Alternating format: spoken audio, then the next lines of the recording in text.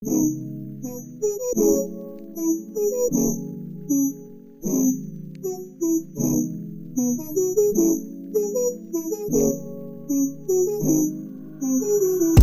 everyone, and welcome back to the Movie Dicks podcast. I'm Gabriel Chavez. And I'm Paul Schendel. Today, we blow our stack with the 1997 blockbuster disaster, or is it disaster blockbuster, Dante's Peak. First and foremost, this is a comedy podcast. If you haven't seen this movie, I recommend that you see it personally. This is the first movie that we've mentioned that I recommend that you actually see. Watch it before you listen to avoid spoilers. If you like just listening to us shit on a bad movie, come along for the ride. That's it. Simple. Don't fuck this up for yourself. Anyway, before I get started, I have to say that first and foremost, this movie, I actually like this movie, and I haven't seen it in probably the better part of 20 years, but I actually still like it. I know why it sucks. I know why it sucks, and I have plenty of notes on why it sucks. It's not going to affect my ability in order to tear this movie apart, but I actually still like it, man. Like, I think there's a lot about this movie that still holds up, especially with the visual effects. I was like actually still kind of blown away by the visual effects in this movie. Yeah, no, they're pretty good.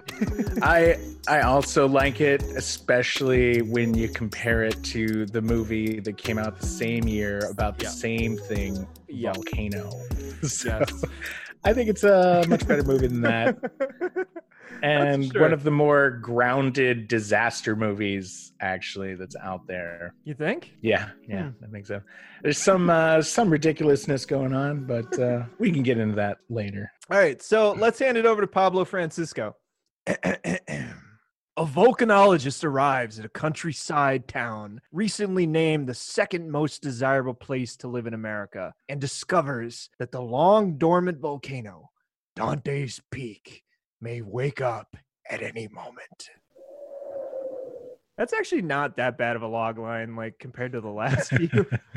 But it's a Universal Pictures release. Little trivia side note here. This movie being released in February of 1997, it has the 1990 through 1997 logo. The 1997 rebranded logo that came out later on this year in May with Steven Spielberg's god-awful movie, The Lost World, is a little bit different. I think it's interesting because, I don't even know how I know that this was 1997, that this logo changed, but I know it somewhere in my gray matter. It's stuck. And that was the first thing I noticed about this movie, having rewatched it. I was like, wow, that's like their old logo. I was really fucking weirded out by it. But it all came about because some investor, some billionaire bought Universal and wanted to rebrand it in such a way that everything with the Universal theme park and the movie studio and everything had like the same logo. So they came up with this new logo in May of 97. And yeah, anyway, that's just a little side trivia thing. If you're ever in a bar and you need this trivia, there you go. You're welcome, motherfucker.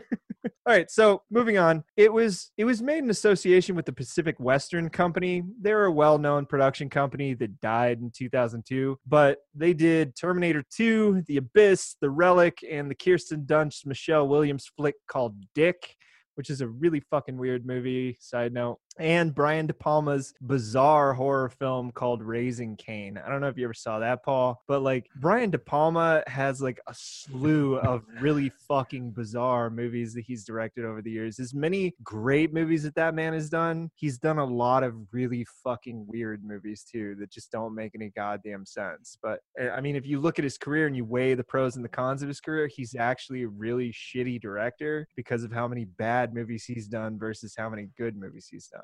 But all that being said, this movie's most notable producer is Gail Ann Hurd. She's responsible for all sorts of classic action movies during the 90s, including such classics as Tremors, one of my personal guilty pleasures, Armageddon, and Virus. And into the 2000s, we have the terrible Eric Bana starring and Ang Lee directed Hulk, which is a fucking god-awful movie, Terminator 3, Rise of the Machines, as well as the awful Charlize Theron movie Aeon Flux, as well as two pretty terrible Punisher movies. You remember Aeon Flux, dude? I remember being uninterested in it and never watching it. I actually saw it, and I am still like blown away by how fucking incomprehensible that movie is.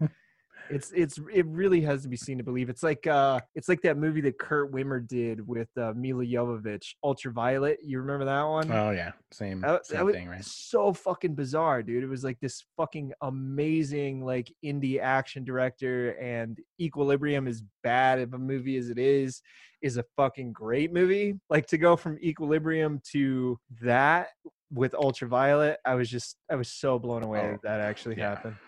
Anyway, yeah, she's perhaps most well known for launching James Cameron's career with the 1984 movie The Terminator and 1989's The Abyss, which once again is one of my favorite movies. She also, of course, produced Terminator 2 Judgment Day, an all-time action classic. Contextually, though, she did also give us the 2010 now formulaic disaster of a TV show called The Walking Dead, which has like yet another fucking spinoff that a bunch of my friends worked off. They shot in Virginia.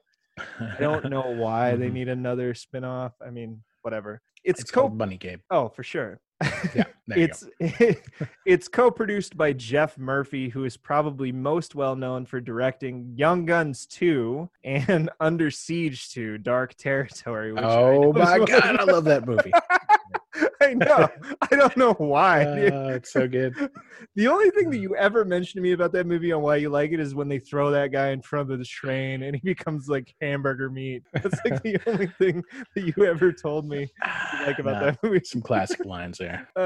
The last notable producer is Joseph Singer, who produced the rather great Courage Under Fire, as well as the terrible Bruce Willis flick Mercury Rising. It's like a thriller. Yeah, about the autistic kid that like learns some secrets and he has to like fucking protect him from the NSA.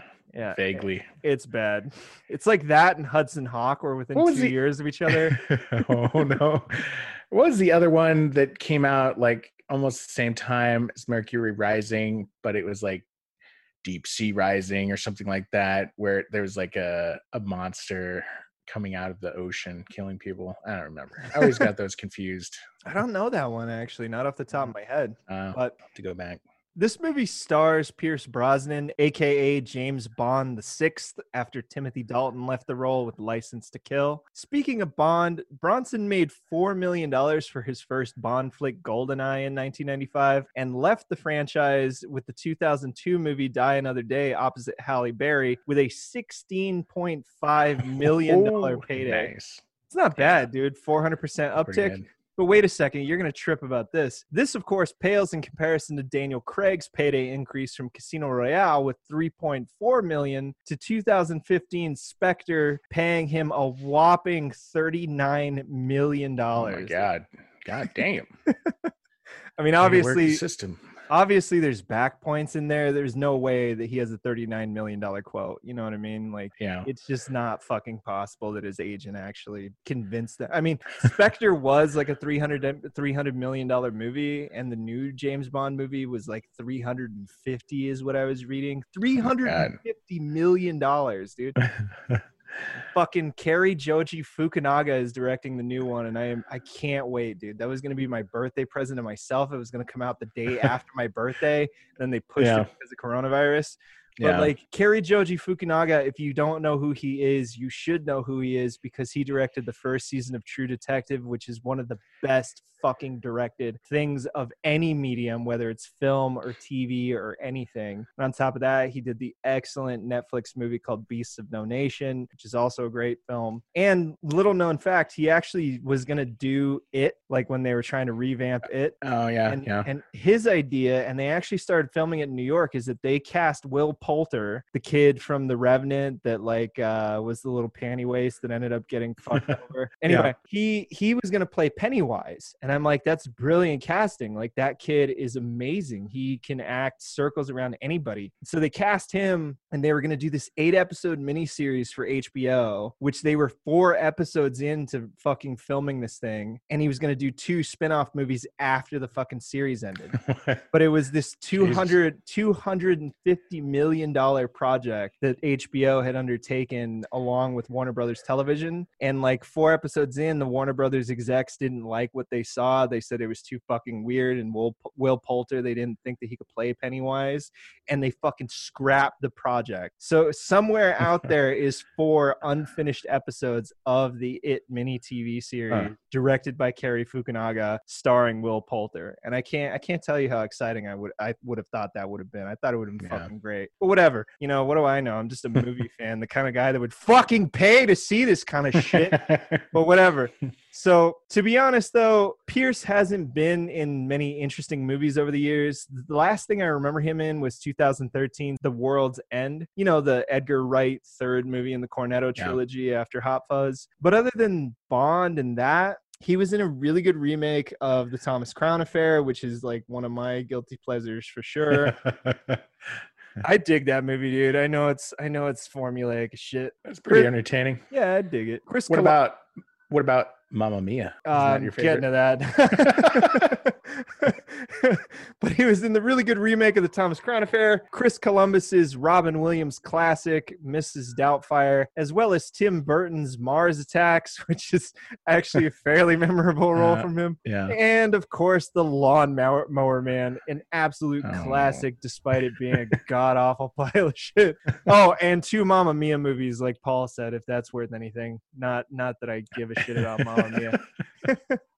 It co-stars Linda Sarah Connor Hamilton, who, other than Sarah Connor, has done a bunch of movies I've never seen or heard of. She's Sarah Connor. Like, that's it. That's all that matters. And she's a character actress who can play Sarah Connor. Right. Oh, and she was Vicky in The Children of the Corn. I don't know if you remember her in that flick. Don't recall. It's been forever since I've seen that too, but I do remember her in that. But that's all that matters. Also, never watched Terminator Dark Fate. As much as I like Mackenzie Davis and I want her to do well, Dark Fate is like Terminator geriatric edition. To see her and Arnold limp their way through that movie is actually really hard to watch, dude. It was sort of like watching Harrison Ford in Kingdom of the Crystal Skull. It was like, oh, dude, like, come on, man. Like, the guy's going to fall down and break a hip. Yeah. Other than these 2, the cast is mostly populated with small actors, including Grant Heslov, again, who is in fucking Congo. I'm sorry, dude. Yep. I'm sorry, man. Guess what he plays in this movie? Yeah, a fucking nerd, a fucking scientist. A scientist. Yep, there you go. I'm sorry. I'm sorry, Grant. You know, we're not picking on you if you're listening, but maybe you should pick better movies, I guess. Regardless. And the great character actor Charles Hallahan, who is most notable playing Norris in John Carpenter's incredible 1982 horror masterpiece, The Thing, which is one of my all-time favorite. That probably is my favorite horror movie of all time. He's got the head that turns into the spider thing, right? Yeah, and like fucking opens up. Yeah. That's classic, dude. Yep. The only other actor worth mentioning is Tai Ma, who plays the character Stan. He's the Chinese researcher in this movie. Oh, yeah. He's an underknown Chinese actor who was in such classics as Arrival, the Coen Brothers movie The Lady Killers, and The Farewell, which was with Awkwafina, and that's a great movie as well. He has, however, been in some really bad flicks like Rush Hour 3, RoboCop 2, and a really, really terrible movie that I actually quit because it fucking sucked, called Tiger Tail, which is currently on Netflix. That is the first movie that I've actually quit, like full out, fuck you, I'm leaving, and threw my fucking walkie across the set and said I'm out of here. Because like the DP is this cocksucker who shot a lot of second unit shit. His name is Nigel and I'll cut out his name in post probably, but he turned around to me and this key grip that I was working with, who's done like a fuck ton of movies for the past 30 years. But he turned around and he said, like, you guys fucking suck. I wouldn't hire you to key a fucking student film. And I was like, you know what? I quit. Go fuck yourself. I was like, you know what? Me doing that, I definitely burned some bridges, but like, go fuck yourself. Like, you're not going to treat somebody with respect. Regardless, moving on. Leslie Boheim is responsible for the script, who wrote A Nightmare on Elm Street 5, The Dream Child, as well as the Stallone flick Daylight, The Alamo with Dennis Quaid and Billy Bob Thornton, and the Taylor Lautner movie Tracers, and probably the movie that killed Emile Hirsch's career called The Darkest Hour. Roger Donaldson directs this movie. If you don't know his name, this guy directed some pretty good movies over the years, including The Bounty, which has probably one of the largest casts ever assembled, with Mel Gibson, Anthony Hopkins, Laurence Olivier, Daniel Day-Lewis, Bernard Hill, and fucking Liam Neeson are all in that movie, man. Classic. Yeah, no, that's a classic. Check that out. Yeah, he did Cocktail with Tom Cruise, which is an awful movie, but the underrated movie No Way Out with Kevin Costner, Cadillac Man with Robin Williams and Tim Robbins, the bizarre sci-fi erotic thriller Species, fantastically acted political thriller 13 Days, as well as a slew of other movies. I could seriously go on about this guy because he's directed a lot of flicks that I've seen over the years, but it's not like I follow his career. That's what's weird, is that I've seen a shitload of his movies, but I don't like run out and go see the new Roger Donaldson flick, you know what I mean? I was looking into his stuff. He hasn't really done anything big in a long time, though. Like, he kind of petered out in the 2000s. Yeah, I mean, it's fine. I mean, he's still working, but yeah. Yeah, that's fine. Whatever. This movie is 108 minutes long. It was produced for $116 million, which back in 1997 was actually huge. Like, that's a fucking gigantic budget. It was released on February 7th, 1997 at 2,761 theaters to an $18 million opening weekend. You'll remember that our lowest opening film thus far was The Core with $12 million. So $18 million is not great. It was in theaters for 328 days. Again, with the almost 1 year in theaters thing. Like, dude, seriously, why the fuck do movies need to stay in theaters this long? I don't get it. Oh, you know that movie that came out 9 months ago? Maybe we should go see that. Like, what the fuck? Anyway, it would go on to generate a scant $67 million domestically and $111 million internationally, making its total cumulative worldwide release total at $178 million. But as you'll remember, advertising cost often doubles a movie's production budget. So in short, Dante's Peak bombed. It didn't bomb as badly as Volcano that opened 3 months later, but regardless, this movie opened in the number 2 spot against Star Wars A New Hope with its 20th anniversary release in the number 1 spot, which had a $24 million weekend. It was its fucking second week of release, dude, and it still made $24 million and set the number 1 spot. Like, it probably wasn't a great idea, the producers, to be like, oh, you know what? We know that Star Wars is coming up and they're going to re-release that for a 20th anniversary. Let's put our movie with Pierce Brosnan, who no one gives a fuck about because he's been in one Bond movie, and stick it up against that. Like, it was a really, really bizarre choice on their end, but whatever, it doesn't matter. Yeah. Is this the re-release, the special edition release with all the Jabba the Hutt CG and all that? If I remember correctly, that version was the 2004 version of A New Hope. I don't think it was the 97 version. I don't remember what he did with the 97 version, but I want to say the one with the really awfully animated Jabba the Hutt is 2004. Dude, the lighting on that guy is so fucking off. Like, it's bizarre. I'm sorry. So Star Wars A New Hope is in its second week of release with 24 million, ending up in the number 1 spot.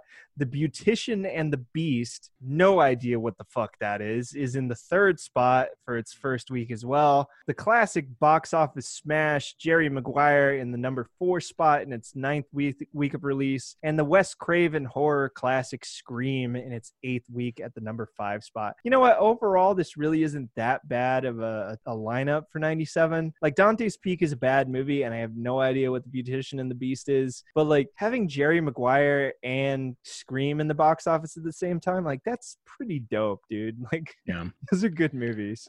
Yeah, it's a good time to go to the theater. Right? Yeah. This opening makes Dante's Peak the 83rd opening weekend of all time for a movie in the month of February. Listen to that again. 83rd opening weekend of all time for a movie that opened in February. In February. Ouch.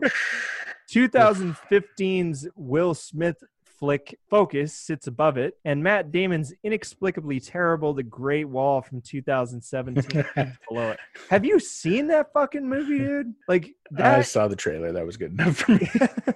That is a movie for the ages, man. Like, I don't know what the fuck happened. I think they were just trying to make a lot of money in China and kind of maybe make a little in the US. I know, man, but that movie tanked in the United States. I don't exactly know who they were pitching that toward, to be honest. Yeah. But Dante's Peak sits as the 18th overall gross of 1997, with Nick Cage's classically bad movie Con Air above it, and the terrible Robin Williams Disney flick Flubber below it. This is the first movie I could not find international box office market numbers for, but in lieu of that, I guess it's worth noting that this movie was out basically head to head with an identical movie called Volcano the same year, which we mentioned earlier. In all honesty, this is a better movie than Volcano, but its numbers are similar. So maybe Volcano Flicks died in 1997 and they won't be back.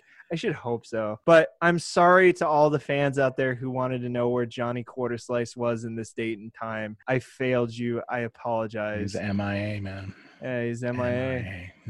Dante's Peak has a 5.9 on IMDb with 78,833 votes, a 43% on Metacritic, and a splatty 26% on RottenTomatoes.com. But it does have a 38% audience score, so that's something. That's a little better. Right? A little better. It ranks highest amongst females aged 45 plus. And I wonder if that has to do with the Pierce lead Brosnan. male actor. Oh, absolutely. Are you kidding me?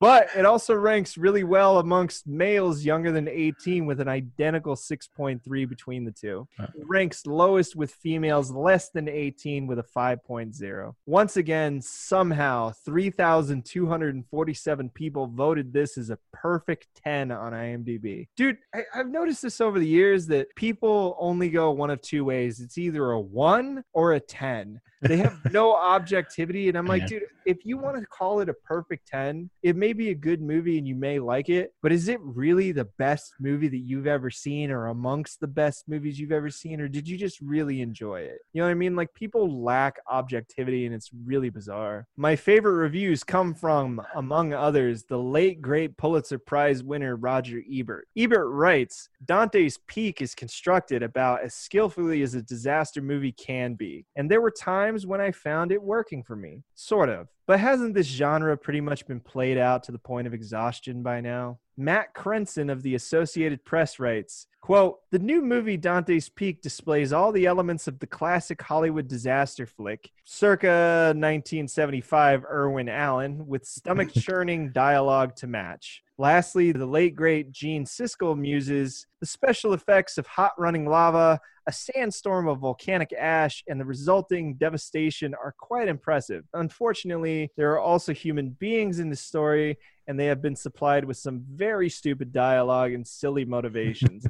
Maybe the special effects guys should have taken a shot at the screenplay. Can I recommend half of a movie? Oh.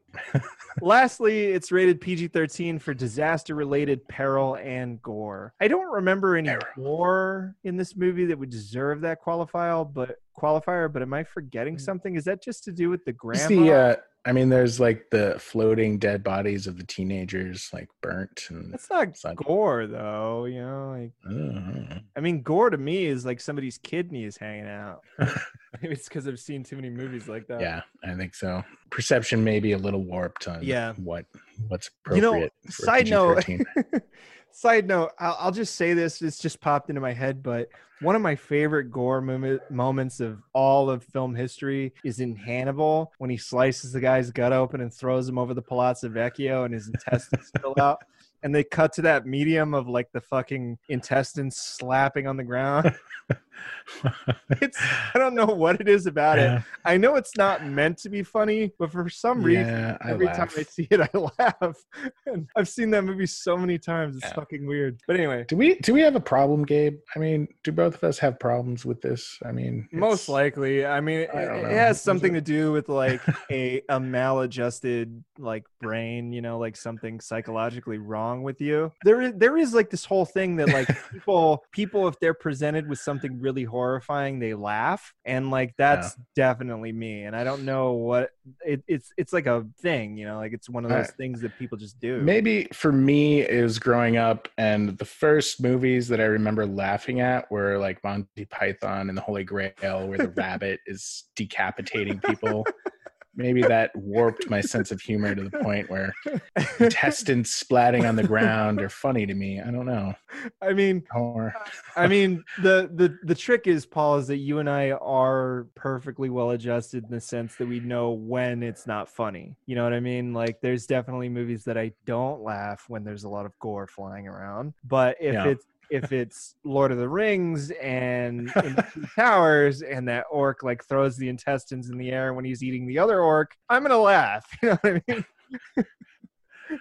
mean? Side note: watch all of Peter Jackson's splatter flicks from his early days. Oh my god! Bad Taste is a fucking fantastic movie. Mm-hmm. But do yourself a favor, just go online right now and buy Brain Dead. That is a fucking classic of a movie, man. I cannot speak highly enough about that movie. Anyway, so Paul, John Gauchner stands at the plate. It's 1904, and this motherfucker has been hitting a 185 average with 98 fucking errors this season, causing only 4 hits and 1 walk despite him being at the plate 12 fucking times. We stand looking out onto Lakefront Stadium in the shithole that is Cleveland, Ohio, and just then we hear manager Bill Armour yell out, "For the love of Christ, Gooch, somebody please put me out of my misery," as yet again you wind up and you pitch this motherfucker to me. All right.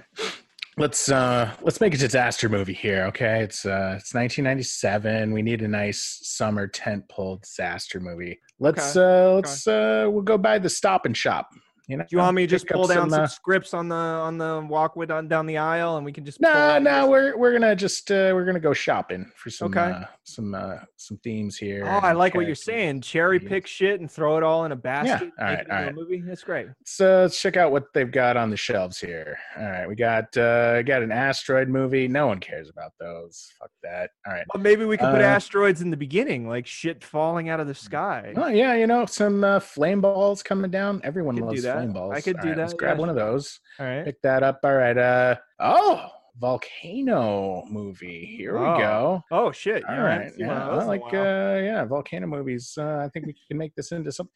You know what? I fucking heard that 20th Century Fox is making a volcano movie too. We need to fucking beat them to the punch. Yeah, fuck yeah, dude. We gotta get some bitches. All right, we gotta move down these aisles faster. We gotta throw some more shit in here quick. All right. We need a setting. How about L.A.? Oh shit, no.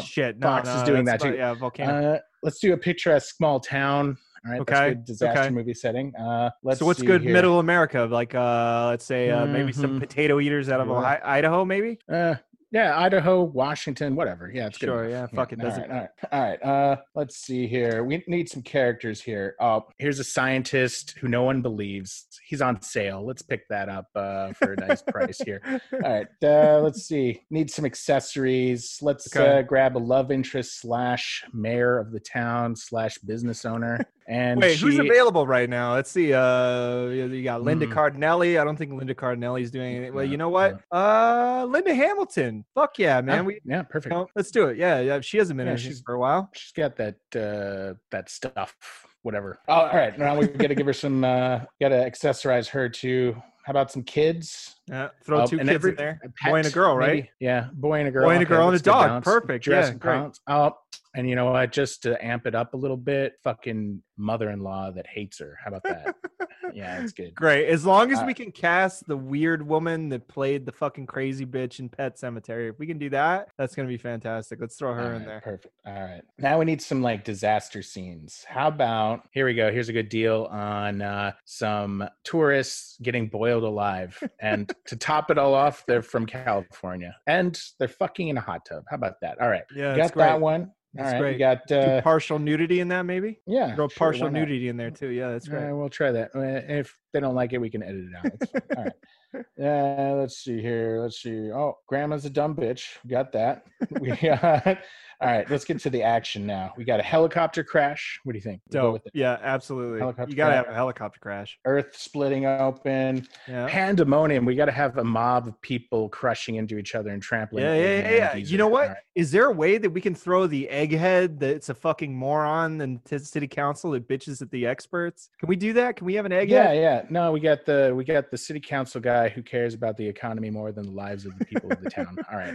Perfect. All right. Just like Joff. Now let's see here. All right, let's get to sound effects. Oh, we'll pick up a Wilhelm scream. Oh yeah. Yeah. We'll pick up a Wilhelm scream, throw that in there. Yeah, we'll get a malfunctioning robot. Yeah. Sure. Yeah, like short circuit, throw that in there. Yeah. Exploding gas station. How about that? Yeah. You got to have one of those. If you're doing a summer action picture, you got to blow something up. Yeah. All right. What else can we do? What about lava flows? We can do like a massive lava flow scene where we can pitch some like maybe some fucking product placement in there of some like badass new vehicle that we can throw in there. Like maybe we could get GMC in order to co-sponsor this fucking thing and put a GMC truck driving. We'll throw in some driving scenes. Maybe driving across a river too. Yeah, that's great. Yeah. Right. And what else can we throw in here? I mean, I think it's shaping up to be a really good movie. I dig it. The National Guard carrying assault rifles into a disaster zone. How about that?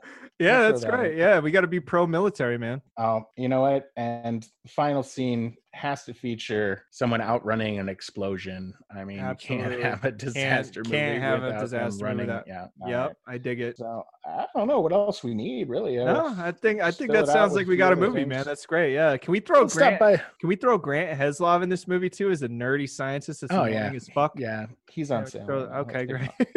And maybe we'll pick up a few things from the discount bin, but I think we got a script here. All right, great. All right, I think we'll check out. It's $100 million. 125. Yeah, that's great. Okay, great. Yeah, fuck it. Right. As long as you make $500 million on this movie, nothing can go wrong.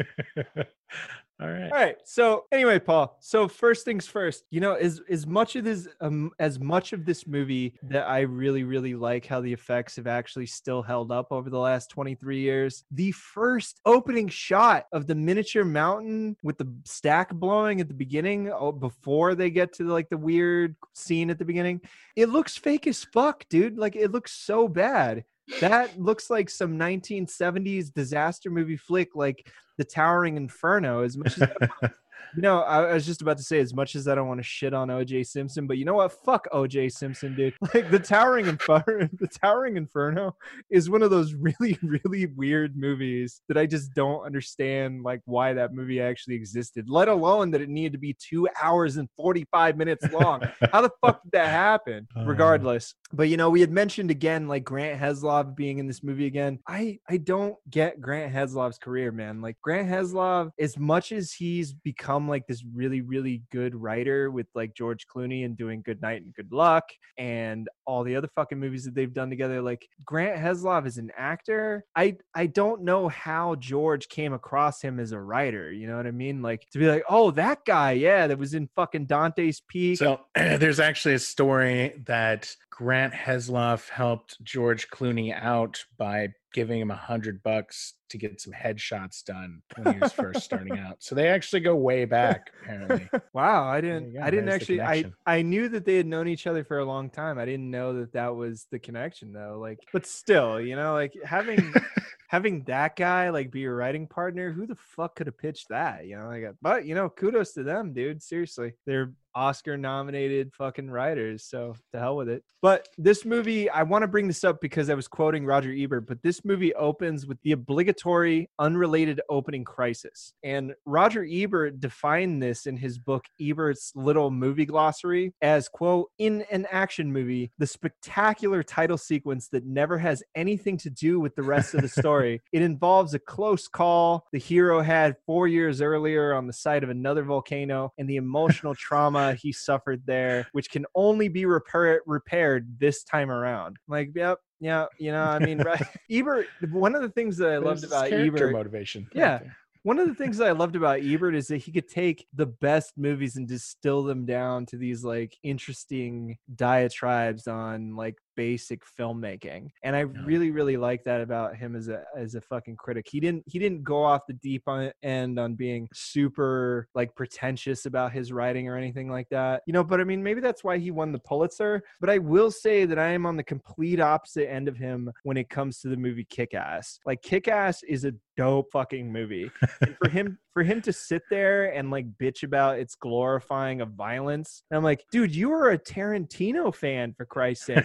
If anything, like, Tarantino is the king of glorified violence just for the sake of glorified violence. Like, I don't get it with him sometimes. It's like, Jesus Christ, Ebert. But I mean, that's not to denigrate the dead, because he's one of the few people in Hollywood that have died that I'm just like, you know what? He's one of those people that I actually miss. There's only a few of them in Hollywood. Most of them, I'm like, I mean, I get that, they did this, that, and the other, whatever. I get their place in history, but Ebert's one of the few that I genuinely miss him, dude. I actually used to look forward every Sunday to watching his fucking show and like listening to his reviews between him and Siskel. I was one of those guys that watched that shit, and then I would read it as I got into college and whatnot. And when he died, I can't tell you, I was actually heartbroken that my favorite movie critic died. It's fucking he had a way with words. He could shit on a movie with the best of them, let me tell you. Yeah, he could. So, Paul, there are literally acres of falling, flaming earth coming down in the opening scene. And Marion, when he storms into the building and says, Marion, we have to go, blah, blah, blah, blah, blah, he grabs her and starts dragging her out. And she immediately starts like clawing her way back to the monitor and is like, oh, wait, no, look at the readings. And I'm like, the readings? Like, are you fucking kidding me? Like, Jesus Christ.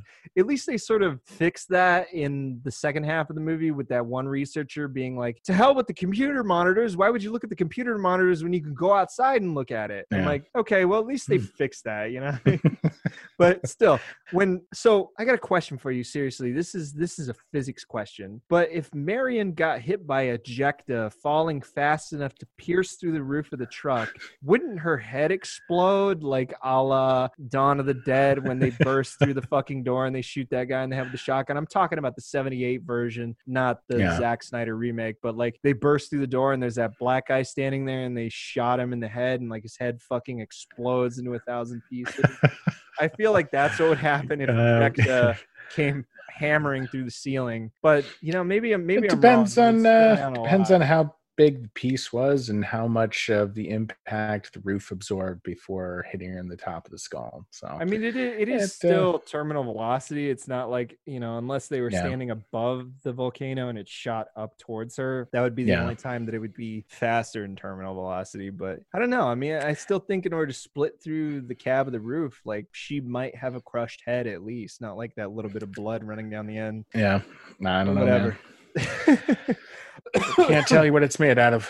Could be made out of super volcano stuff that pierce through metal, steel, whatever, everything. Right. It's fine. So the next scene, we see Harry doing push-ups, right? And he's doing these push-ups, and it cuts from his answering machine that they're trying to get a hold of him, and he's obviously not giving a shit about the answering machine. But Harry's push-ups aren't that impressive for a Bond man. You know what I mean? Like this dude. So this is a huge problem with Hollywood, but it's also sort of something that I appreciate is that like action stars these days are like ripped, like they're fucking, there's not an ounce of fat on them and shit. But at the same time, it sets a unachievable like body image for most men in America. And this goes back to like Aaron Eckhart in The Core and Marky Mark in The Fucking Happening. Like it's things like this. But at the same time, like Gerard Butler and the entire cast of 300, like that's fucking nuts, those guys, man. But I get it for that movie, you know what I mean? Right. But like this movie, this is just that classically handsome movie man that is not really in shape, but is supposed to be in shape, like James Cagney or Jimmy Stewart or Spencer Tracy. I can't remember what movie it is, but like Cary Grant like takes off his shirt in order to fight somebody, and he has no muscle tone. And he puts up his fist, and the other guys are like getting scared of him. I'm like, why? Like, look at the guy, man. guy doesn't look like he could lift a loaf of bread, but you know, you're scared of him and you're backing away like he's gonna beat the living shit out of you. But I think that Pierce like ended up in this weird situation like that as a Bond man, and I don't know what the point of having him do the push-ups is exactly, because it's like he's a fucking volcanologist, you know what I mean? It's not like he's gonna be like massively ripped, and him doing push-ups like informs us somehow on his character like some super intense guy that's like getting into fights just so he can feel the pain, you know what I mean, or something like that. It doesn't make any fucking sense. No, they just left it in there to get him a little sweaty is all. Yeah, just for the ladies, I guess. I mean, but his push-ups are unimpressive, dude. You see him doing it, and it's like I can see he's doing push-ups from his knees. He's not doing real push-ups. Like, he doesn't look like he's doing real push-ups. His form is all wrong. His form's wrong. It's fucking unbelievable. But regardless, he's supposed to be a workaholic, right? Like, he's supposed to be a workaholic, but he shows up after everyone is already deep into their day working. Like, what the fuck exactly is he doing that he's supposed to be a workaholic that's not answering his phone, that everybody jokes like, you can take a vacation, man, you know? But it's like, he's not doing anything. He just like shows up on this consultation thing, besides the fact that he's showing up as a consultant, you know what I mean? Like, and later on, Paul, the dude, his like superior or whatever that doesn't listen to reason, is like, oh, well, you're my best man, blah, blah, blah, blah. And I'm like, how is he your best man? Like, he's a fucking consultant. You said on you, like, the first time we see him with you, you say, oh, I'm sorry to pull you in on this. He's not your fucking employee. You know what I mean? I mean, works for the USGS, but he consults like towns or governments or whatever the fuck. But doesn't that guy Paul work for the USGS too? It's like, yeah, they all work for the USGS. So fucking Pierce Brosnan could just go jerk off doing push-ups and not answering his like answering machine. He's a field guy, man. He goes out in the field, does push-ups, climbs rocks and shit, drives big trucks. He's an everyday man. Yeah. So speaking of big trucks, I don't care if it's a gas guzzler, dude. The Suburban is fucking dope as fuck. Like, seriously. Like, I remember seeing this movie and like being really into the trucks that were in it. You know, like I'm fucking 10 years old. I'm seeing this in the theater, and like the fucking trucks in this movie are pretty goddamn dope, dude. Like, I'm totally into it. Yeah. No, I always wanted to snorkel on my whatever truck I owned, or my Jeep or whatever, because of this movie. Mm-hmm. It's the only movie that features a snorkeling truck. I wanted to get to it later, but I'll get to it now. Is that like the way that the Hummers are portrayed in this movie? After this movie, as a 10-year-old kid, I literally wrote Hummer's address in order to request a catalog. That way I could look through it like it's a fucking Playboy or something. Hummers. Dude, it was dope, man. Like, they sent out this great catalog. This is back when US General actually owned Hummer before they sold it to GM. Yeah. Like, the catalog was thick. It was like, I don't know, 65 pages or whatever. And these full color ads. They even had like almost this like centerfold bullshit with the truck. But I learned that you could get an 8-liter V10 fucking turbo diesel engine in those motherfuckers, dude. Like, that would have been dope. And I learned all about the central tire inflation system and the pop-up snorkel and all the other shit that the Hummer has. That vehicle, I'm not joking. Right now, it's like almost like I'm getting wood, dude. Like, that truck is dope. It's still dope. Moving on. So one of the biggest problems that I have with this movie, as like knowing the filmmaking language later on in life, is that this movie loves Dutch angles. And it was like the first thing I noticed about this movie. I'm like, god damn, Dutch angles. Dutch angles. You know, it works for Terry Gilliam, who has like been doing them his entire life, and like every movie that he does, and it doesn't need to be a dramatic moment. It's a stylistic moment for him. He turns shit Dutch. If you don't know what a Dutch angle is, I'm sure it's derogatory. If someone actually knows why it's derogatory toward Dutch people, let me know in the comments, because I don't know why this is derogatory, but I know that when you call a fucking group of people in on the film industry as like a device or something like that, it's usually derogatory. But the Dutch angle, if you don't know what it is, it's when they tilt the camera left or right so it's at an angle to everything else, and they do it constantly in this movie. So, Paul, seriously, what happened to Linda Hamilton, bro? Like, I saw her in the new Terminator flick, but other than that, like, I don't remember when was the last time that I saw her, to be honest. Yeah, I don't know. I have no idea what outside happened of the Terminator movie franchise, I mean, she hasn't done too much, right? there. I And mean, I I think know her she's from just, this and Terminator. That's it. yeah, I think she just got stuck in that, what's the word?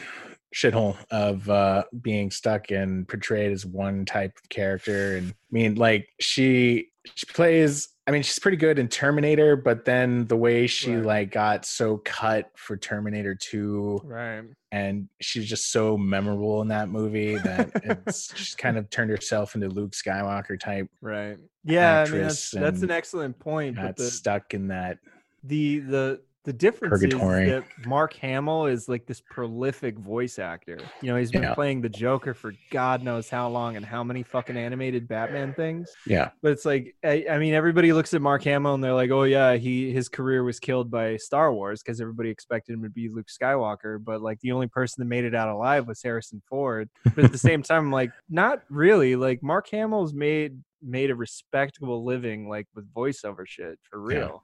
Well, I mean, he's a good actor, but he just can't show his face. Otherwise, you're like, oh yeah, Luke Skywalker.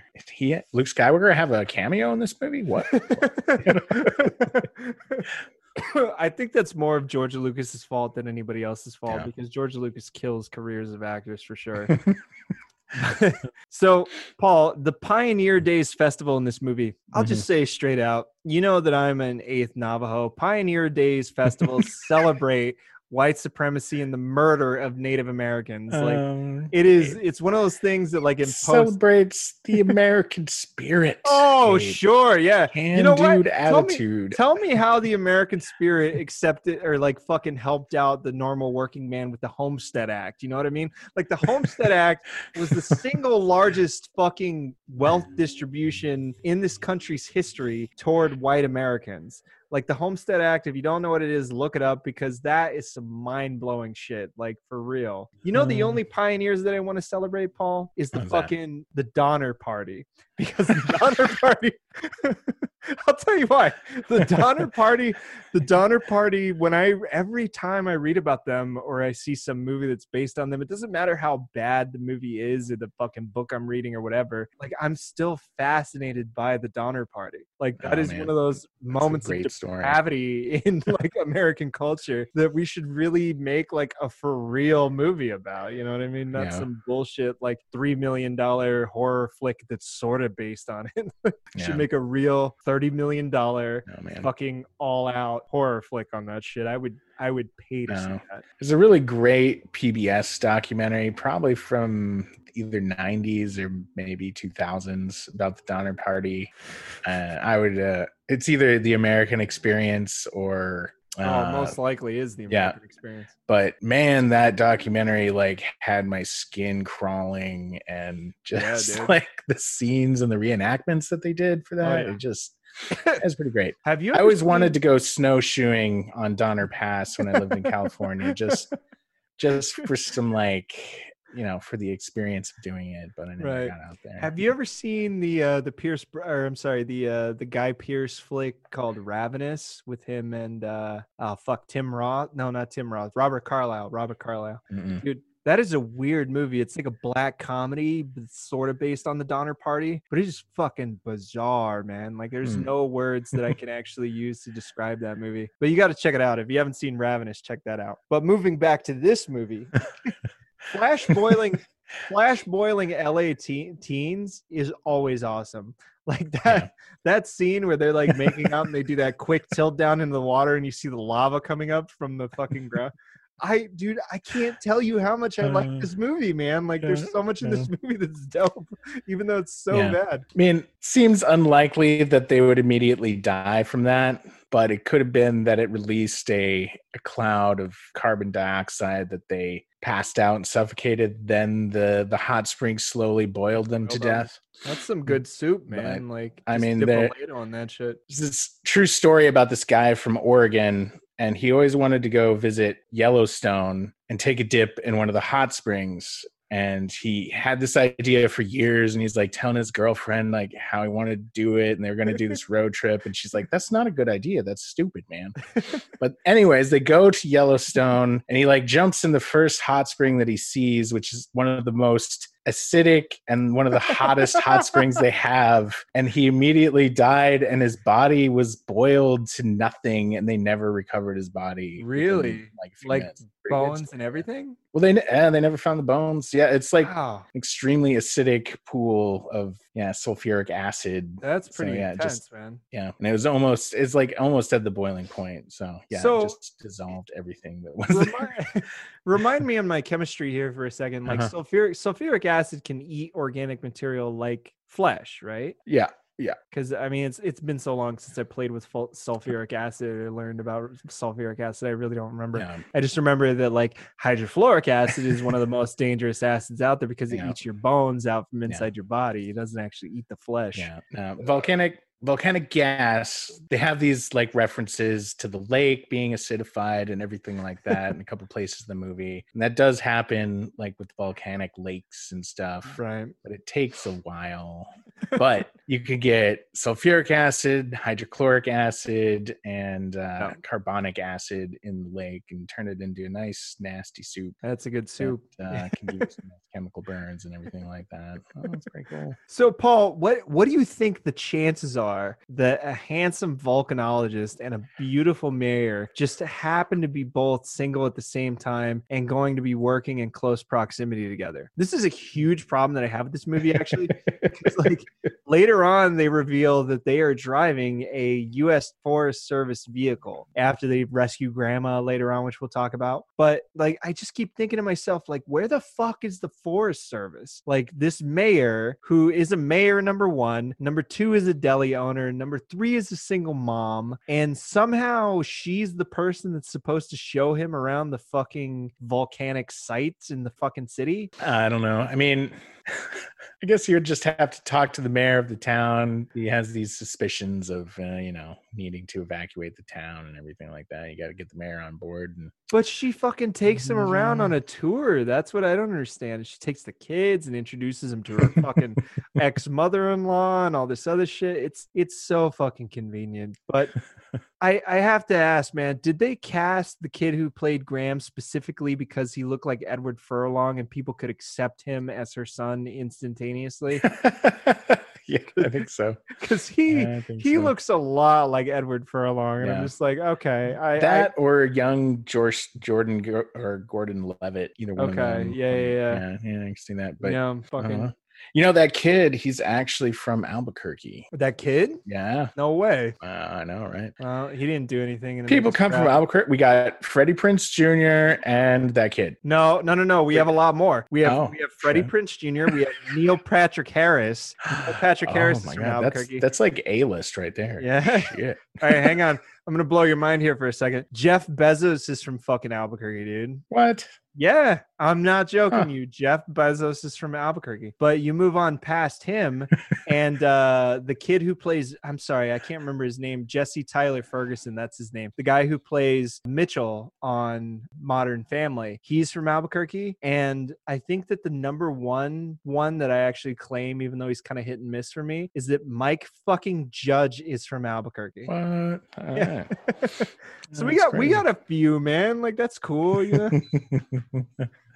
But anyway, so why is Grandma so standoffish to Harry being there? She's like immediately telling him to get the fuck out of there and fuck off. And I'm like, okay, it's not like his presence is a bad thing or like fucks up her neighborhood. You know what I mean? Like a member of the U.S. Geological Society. Grandma's just a bitch.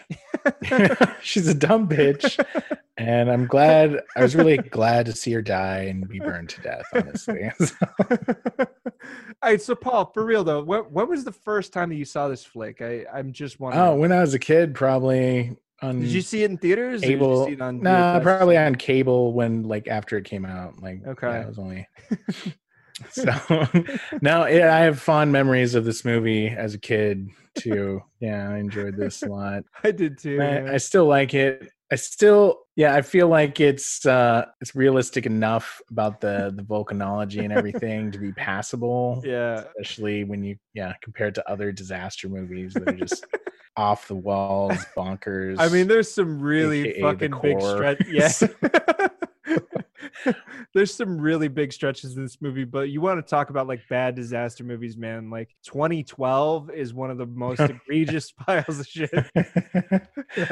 That's a really bad one. Oh, man. 2012 though, it takes every disaster and incorporates it into that movie. You know, there's like, you got meteor strikes and volcanoes, earth-shattering earthquakes, tsunamis. It's like the end all of disaster movies. It's a grab bag for sure. So grandma taking them to the hot springs, she says, you know, like a lot of couples come up here for a hot dip or some hot nookie. Nookie. And I'm like, I just thought to myself, like, I'd really like to travel back in time to see how Grandma Ruth talked dirty back in her day. I want to be there for that shit. Like when she's like some horny 19-year-old girl, see how she talked. Because I mean, this is definitely a difference in the times. But like, if a woman told me, especially like a young woman, like in her 19, 20-year-old said that she wanted some hot nookie, I'd be like, what the fuck? And I would just go completely limp at that point. I don't think that I could do it. It's one of those like movie cliches that she's like supposed to be like edgy or like whatever, but the line itself is so awful that you're just like, oh. Yeah. There's some good lines in this movie. Some good acting too. Some real cookers, yeah. The grandma has some pretty bad scenes associated with her. Yeah, she does. Her death scene is especially horrendous, honestly. But to me, I just hated her so much that I was glad that she's dead. And that's a really hard moment. That's a really hard moment. We'll get to that later, but like I had a real hard problem with that because like it's such a horrifying scene and idea, and her sacrifice is so significant, but at the same time I have no fucking sympathy for her. So let's move on for a second. So the sulfur cloud is so thick at the hot springs that they can't see the bodies when they happen upon them, but they're able to stand next to it and breathe normally somehow. Like if it really is like the sulfur cloud or the sulfur dioxide or whatever that caused those fucking people to pass out and get boiled alive, it's highly unlikely that these people could stand this close to this thing. They would die, not pass out on their own. Yeah, that's they kind of fucked up with the special effects there. They used the standard dry ice in the water to create the smoke cloud. No. This is even worse for a second. So in the movie business, what they use for smoke is that they used to use these smoke machines that would use this chemical that was called liquid smoke, and like this chemical would actually cause bronchitis. Like on the side of the fucking thing, it said inhalation of this fucking chemical can cause bronchitis, and it was a big thing for a while. So they switched over to using this like sugar like / glucose thing in order to cause it, but it actually causes a wicked cough as well, because when you aerate a sugar like glucose, it gets stuck in your alveoli and you start coughing horribly. And I don't know why they can't get this right, but like the way that they do smoke and in some movies in other countries is that they actually melt beeswax, and beeswax puts off like a tremendous amount of smoke. And I don't know why they haven't adopted that here in the United States, but literally every movie that I've ever worked on, they're like, oh yeah, let's smoke it up, let's get some atmosphere in here, get the haze going. And like I carry a mask in my bag so that way I can put it over my face, because I know that me having chronic bronchitis, I'm gonna cough like a motherfucker and I'm gonna be useless on set. It's like a real problem in this industry that I don't know why somebody hasn't figured this out yet. So this was going into our pitch, Paul, but why is there always an egghead at a city council meeting that has to shit on the expert like he's trying to put a 12-lane highway through the fucking town? That guy that played the egghead in this movie is so over the top. Like so over the top. He almost kills the movie in all honesty. Like that. No, he's got a big problem with the government telling him what to do and everything like that. Maybe he's just a really strong libertarian and he wants states' rights to still be a thing. I mean, okay, so they do mention this place called Mammoth Lake in California, and there was this thing in 1980 where the USGS saw a bunch of activity at Mammoth Lake, which is a dormant volcano, and they we're in the process of kind of coming up with a plan as to what to do in the future, but the Los Angeles Times got a hold of this information and put it out there that the mountain was going to blow up. And the USGS was like getting ready for that. And so the whole town just went batshit crazy, and their whole economy was based on tourism. Right. And no one came. And so the town basically died because of this fuck up. So that's a real incident. Right. I haven't been to Mammoth Lake. Is it still around, or is it actually dead? Like, there's some holdouts and that's it. Oh, I don't know. There's probably, now it's dead again for sure. But, now it's a real thing. And so the way they portray that they don't really know if the volcano is going to blow or not. Pierce Brosnan has his ideas, but his motivations are that, based on his past love interest died because of not acting fast enough and all that bullshit. Right. So, it's the real thing is that with most science, the answers aren't clear or there at all. And so you have to make a judgment call. Volcanology and geology, I don't envy those guys at all, because they have to make predictions on shit that is in timelines of millions of years. And to be like, oh, well, for instance, Socorro, New Mexico is sitting on a giant pyroclastic chamber that is over 5,000 years overdue for a fucking explosion. You know what I mean? And it's one of those things that they're like, well, we don't know why it's blown, but it hasn't blown, but we haven't seen any real activity from it. We don't know why, but like maybe we should think about that. Yeah. Not that it would be a bad thing if Socorro, New Mexico got blown to fuck, but at least that goddamn shitty restaurant El Camino could finally be shut down, for Christ's sake. God damn, that place sucked.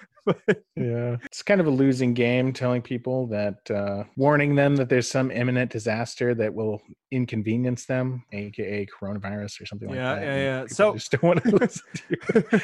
Speaking of that, Paul, this movie is true to life. People's safety comes second to making money, because if we test more, it's going to show more cases that are positive. So we shouldn't do that anymore. So that way we can reopen the economy. This movie is so prophetic in that way, for sure.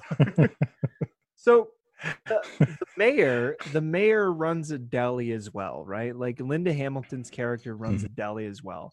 And she's constantly bringing coffee to the researchers and blah, blah, blah, blah, blah.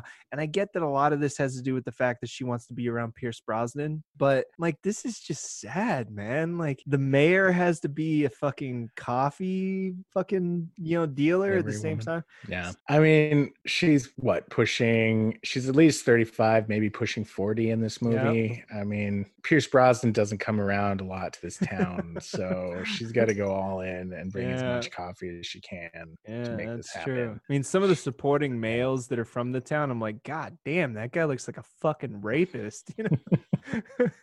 Not great. Not great at all. But I figured you would bring up the fact that there are no black people in the cast. Oh yeah, I'm gonna get to that. Is actually it's representative of a small town in Washington. For real though, man. It's realistic. Paul, one of my big problems in this movie is the heli pilot, right? Like the heli pilot in the middle of the fucking caldera. He's in the middle of flying, and he talks about that he's going into OT if he misses his lunch break. I'm like, what's he gonna do? Seriously, what's he gonna do? Is he gonna land the fucking thing in the middle of the caldera and go out and eat rocks in the area? Like, what the fuck is the point of him saying that? Part of a disaster flick is showing me that the people in this town are simple enough or nice enough that you want to save them, that you empathize with the town.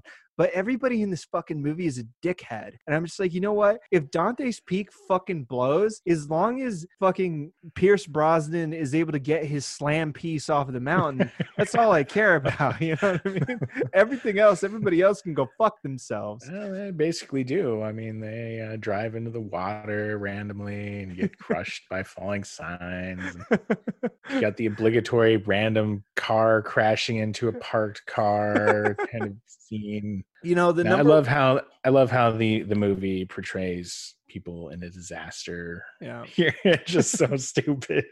Like, you know, the number one thing that this movie does good for me is that the practical effects in this movie are great, dude. Like the visual effects aren't that great in this movie, but the practical effects are fucking top notch still to this day. No, they still hold up. Yeah. Most of them do.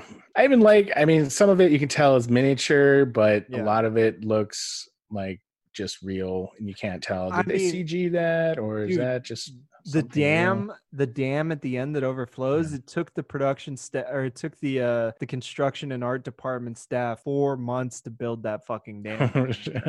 I'm like, that's pretty dope, man. Like that they actually did that. I mean, like the pyroclastic flow at the end looks. If you've seen like footage of a real one, it looks exactly the same. It looks great, man. It really does. Moving on. So, real question, Paul. Would they be able to get sulfur dioxide emissions while in a helicopter? It seems like the downwash of the blades might prevent accurate readings of that shit. I mean, you can use a spectrometer that just will read the light, and I mean, you put a lens on that spectrometer and you can use it like a telescope, and you can get sulfur dioxide readings from miles away. So yeah, it's possible. These guys were using some sort of like snifter bullshit, because like you saw that little probe sitting outside, and they use like the little almost like VU meter, like the needle. Yeah. I don't know. I don't remember what they were using, but there's spectrometers that take the gas inside and analyze it in a chamber, and then there's ones that can use sunlight and kind of like just as a background, or laser even. I'm not sure, but it's real enough. It's fine. It's fine. Just it just seemed counterintuitive to like fly a helicopter over a gaseous source that you're trying to read. Yeah. I mean, I think the worst like science thing that they do in this movie is where they take the robot to the edge of the caldera for whatever reason.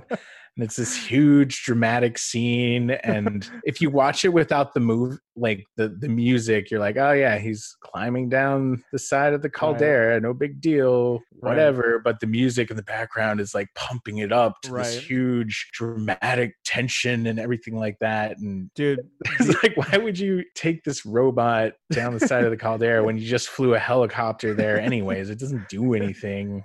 The composer on this movie's name is John Frizzelli, and I wanted to get to this later, but John Frizzelli fucks up this score like royally. Like he is constantly overdoing it on this score. There's a fine art in like action filmmaking with the score, that like you do a movie like, I hate to keep bringing it up, but like Mad Max Fury Road with Tom Hulkenberg, right? Like Tom Hulkenberg's score on that is dope as fuck. Yeah. And like it never overtakes it. It always feels like it's complementary to it. But there's like these ridiculous string motifs that overtake shit. But it's just like, God damn, can we just mute that? Like it's irritating as fuck. But like, then sometimes it just doesn't match what's going on the screen, like the robot scene. Like it's really not that exciting. Guy gets his leg broke with some rocks, and then they do a helicopter lift. But the music is making it like, think that the world is an imminent explosion, and they're going to be engulfed in lava at any second. Dude, it's like that scene. It's like that scene in 21 Jump Street when they're running away from shit and they're constantly waiting for things to blow up, and they keep ducking down, and they're like, I thought for sure that would blow up, and then it's like the fucking chicken truck explodes. It's that same thing, dude.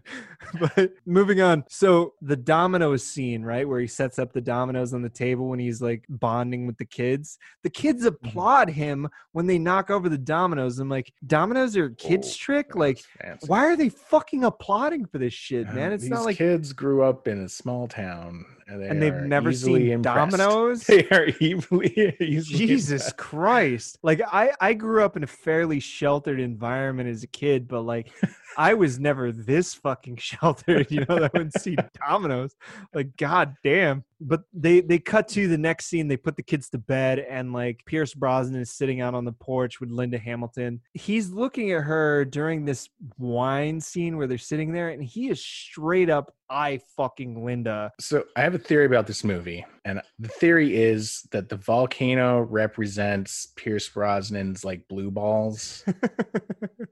You see in the beginning, he like loses his love interest, who I don't even think knew she was his love interest at that point. And then, it's like 4 years later, he's doing these push-ups like crazy man. I mean, maybe the volcano is like his libido, like ready to explode. And then he constantly gets blue balled in this movie. The kids and the fucking people driving by in the street. He doesn't get anything by the end, and yet the volcano blows. So what does that mean? What does that mean? I don't know. It's an interesting theory, Paul. This movie features another scene of somebody kicking delicate equipment in order to get it to work. I get that it's a joke and that it's supposed to be funny or whatever, but I'm like, dude, if he is the guy that built it and he's like wailing on this motherfucking thing like it's his redheaded stepchild, it doesn't make sense that he would be doing it. I feel like he would be babying the goddamn thing. You know what I mean? Like, don't insult it. Don't even look at it. Sometimes she's temperamental, like something like that. But like him just wailing on this motherfucking thing, like it's Ralph Cramden, like threatening his wife in The Honeymooners constantly. Doesn't make a lot of sense. I mean, I think I've seen so many movies where they wail on things and they work that I've done that myself. And it's actually worked once or twice. Where it's been a loose connector or something like that. The trick is, jolt, Paul, like reseats the connector, and it works sometimes. The trick is that you have a fucking anger problem. That's the trick. Like, do you ever see other researchers like wailing on shit, like other engineers wailing on shit? I have not actually, now that I think about it. So maybe you have an anger problem. Maybe you should seek therapy for that kind of shit. So here's the thing. Why is there always a lead scientific researcher that always is a dick and doesn't listen to their quote unquote best man in the field? It's like a trope in disaster movies, and I get that maybe they can't actually have the disaster by listening to the man. Yeah, but at the same time, it's like he's so fucking thick-headed that I'm just like, dude, like, come on, man. Like at this point. Like the dude had boots on the ground, and he told you that he felt a magmatic earthquake. It was very shallow, and you're gonna be like, "Oh, we're not gonna upset these people. It's gonna just, oh my god, it's gonna destroy the economy for 20,000 people." Fuck them, dude. Like it's 20,000 people.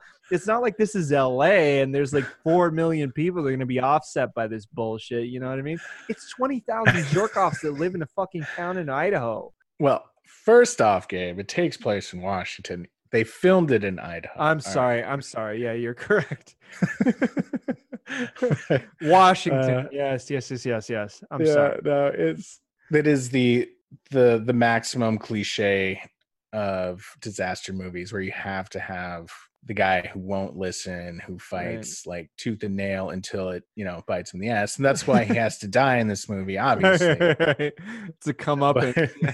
But they do mention the Mammoth Lake thing, which was a real deal. Right. And so also volcanology has improved to the point where they're pretty good at predicting a large imminent explosion of like a stratovolcano type mountain. But you can actually, well, they talk about how they have tilt meters and laser rangefinders and stuff like that, and you can measure a volcano deforming as this pocket of magma is rising up, and you can tell like it's like a pimple that's getting ready to pop. And so they're talking about how that evidence isn't there yet. It's not conclusive. So it's a legitimate scientific argument that that Pierce Brosnan is not being evidence-based and he's actually just operating on a hunch. Are you saying that this movie is mostly scientifically accurate basides the pyroclastic cloud and them outrunning it later? I mean,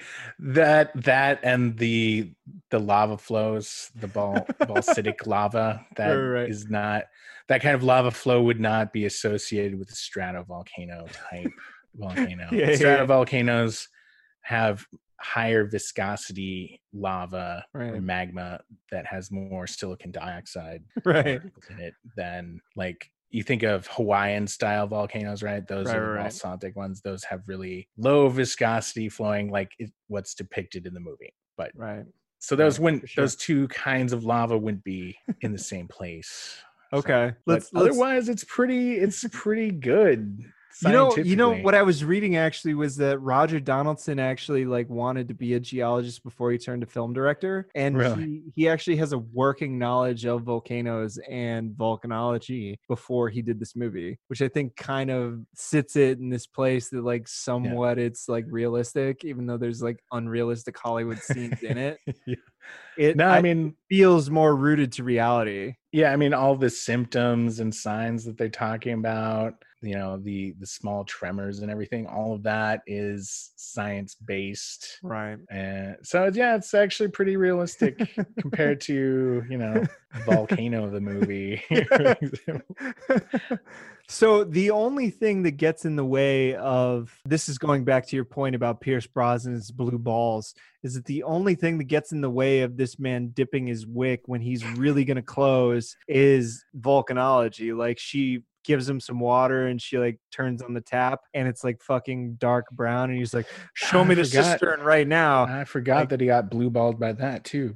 He chose it though, you know, like, I mean, it wasn't something, an external force that kept him from getting it, like the kids or whatever. I mean, are you gonna get to fucking when the water coming out of your tap is come like on, poisonous? man. How are you gonna take a shower afterward? Like, you don't need to take a shower, Paul. You just splash the fucking water on your dick and you move on. Well, if the water is acidic and is going to burn your dick off, then I wouldn't want to do that. But I mean, he willingly chooses this, and then they move on and they go to the town's cistern and they open it up, which she has a fucking key for, which I don't understand. Like, why would the mayor have the key to the water cistern? But anyway, she opens got the key to the city, man. Fuck out of here. Like, dude, I don't know. I think it's probably realistic enough that small town mayor, there's probably not a lot of people aside from like the chief of police or the mayor that have keys to everything. Did they get this but from someone Jaws? Because like the mayor in Jaws this is Jaws the Volcano, the movie. I mean, yeah, Bruce the Volcano. Yeah. But they go to the town's water supply and it's tainted, and like they look in the cistern and it's like bubbling and like it's got the fucking blue shit coming down and he can see that it's acidic dripping through the fucking wall. And it's like, how do you fix that? Because it's days previous to them actually evacuating the town, and people are just like, are we to believe that people are just like drinking this shit until they actually leave? I mean, that's the last straw, right? When that happens, they're like, well, town's fucked anyways, so might as well get the fuck out of here. Right. Before it blows up. But let's move on to Grandma for a second, because grandma wants to stay up there. And you know what, dude? Like, seriously, I hate saying this toward old people, but like, fuck her, man. Like, you'd think that they would have tried the kids before in order to get her off the mountain. Like, have the grandkids call and be like, Grandma, please, and have them cry and all that other shit that really pulls at the. But like, she's trying to call and convince her, and then like Pierce Brosnan, who she doesn't give two fucks about because she's trying to fuck, or like he's trying to fuck her ex-daughter-in-law, trying to get him on the phone in order to tell her to come down. Like, put the goddamn kids on the phone. They'll get Grandma off the mountain like that. They'll be like, oh, Grandma, I don't want to see you die. Start crying and shit, and she would be coming down like no problem, man. But no, they fucking sit around and they dick around. But you know what? I don't know. Old people can be very stubborn. I'm just gonna put it that way. That stubborn? I mean, I don't know. Whenever you hear about someone who like stayed behind during a hurricane or, you know, volcano or flood, it's usually an old person. So one of my most hated filmmaking things in this movie is that he says the word panic in the fucking town meeting. And just as he says the word panic, the tremor hits and the whole shit gets kicked off. And I'm like, seriously? Like, does he have the power like to speak like Zeus into the fucking sky and it's just lightning? It's such a stupid moment. Now, I love how the people like just start going apeshit crazy at that moment. You watch videos of like earthquakes happening in real time, and people are like, "Oh, I don't want to look like an asshole and like panic, so I'm just gonna act calm and slowly walk outside so I don't get crushed by this building." Side note, I wanted to bring this up. I actually wrote it in my notes, but side note, everybody should watch the Norwegian movies called The Wave and The Quake. It's like this duology of movies with the same actors. But like The Wave is about this fucking tsunami that comes flooding down the fjords of Norway toward this town that's at the back of one of the fjords. And it's dope, dude. Like, you gotta check that out. And the Quake is the sequel to it. Where like the same guy that warned everybody about the tsunami and nobody took him seriously is like trying to warn everybody about the Quake and nobody's taking him seriously. Dude, the Quake has this fucking set piece where I kid you not, like I was sweating bullets like watching this shit, but it's like this Radisson hotel in Oslo is like split in half, and like half of the building is like cracking off and like falling off, but it's like cantilevered over the edge of the building. And this kid like slides off and ends up in the cantilevered half, and the dad has to like slide down and like land on the stanchions that are between the glass panels of the windows and like walk across them in order to get to the kid. Oh, dude, it's so fucking stressful. You gotta check these movies out.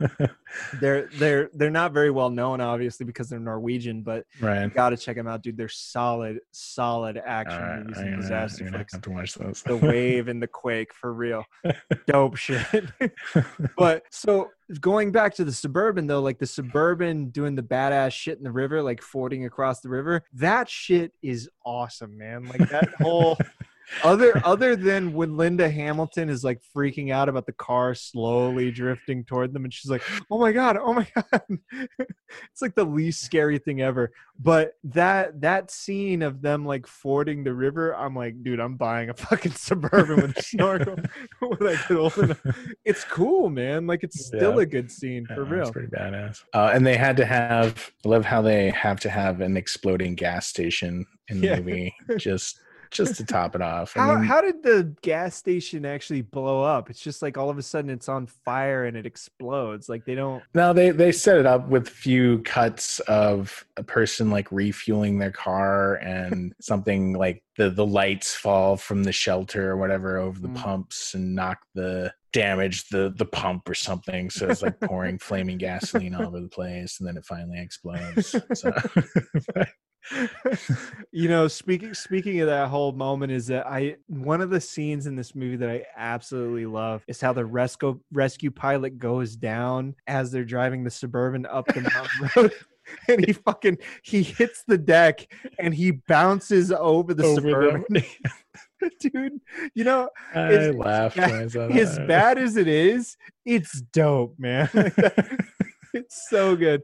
And it's like there's a lot of practical shit done in there. Like, they actually crashed a fuselage on a crane in order to bounce it over. It's not digital. And I'm like, oh, that's pretty dope. But this leads to top it off, it explodes, of course. Yeah. So. But this leads me to dumb fuck moment number 1, okay? So, like, the grandma situation is literally why old folks' homes exist. Through her blatant blockheadedness for the script's sake, now both the kids are in mortal danger as well as the dog. Good job, grandma. Like, you dumb fucking bitch. But all right, wait, before you go on, how believable is it that kid who's like 9 knows how to drive it? That's actually in my notes, dude. I'm like, this kid is short, man. Like, he cannot see, for fuck's sake. There's no way he can see over the steering wheel, let alone like push the pedals, let alone know how to guide this fucking thing. Like, for sure the e-brake was on the whole way. But it's really, really terrible because like this whole scene cruxes itself upon putting like some sort of emotional stake in there that the dog disappears for a while and you think that the dog's gonna die and you're like, oh my god. But the kids didn't get lost for long. Like the kids run after grandma, or the grandma runs after the kids, and 5 seconds later Pierce Brosnan and Linda Hamilton arrive, and the kids just walk around the other side of the house like it's no big deal. I'm like, okay, great. Yeah. So what the fuck was the point of this fucking scene, for Christ's sake? But the researchers, dude, the researchers all want to stay put during this entire section. And I'm like, since when have researchers become, I mean, I know that it's like a trope with like Twister and shit, but I'm like, when did researchers become adrenaline junkies? That they're like, oh man, you know, like I can see that this is going bad, but I want to ride this motherfucker out. Like, when did they become Slim Pickens riding the fucking nuclear weapon falling out of the base of the plane in Doctor Strangelove? You know what I mean? Yeah. No, there's zero chance that they would stick around after that initial explosion, especially given the proximity and the chance of a Lahar flow coming down that valley and just destroying the town. They wouldn't stick around. There might be one guy who wants to stick back because he is an adrenaline junkie. There's a guy, a volcanologist, who died when Mount St. Helens blew because he wanted to stay there and document it and everything like that. So he's actually what the volcanology center up there is named after. That's his name. Yeah. So I actually went and stood on the spot that he was probably vaporized on when I was up there. So that actually leads me to a point about the lava, Paul. Like liquid lava or magma or whatever is what, like 4,000 degrees that you're looking at for that kind of shit? Yeah, it's like maybe it can be 2,000 degrees Fahrenheit, 1,000 centigrade. Right. That will melt metal. That will melt tires and cause a Suburban or Forest Service truck to burst in flames almost immediately. So no, I'll wait on that for a second because I want to get to that.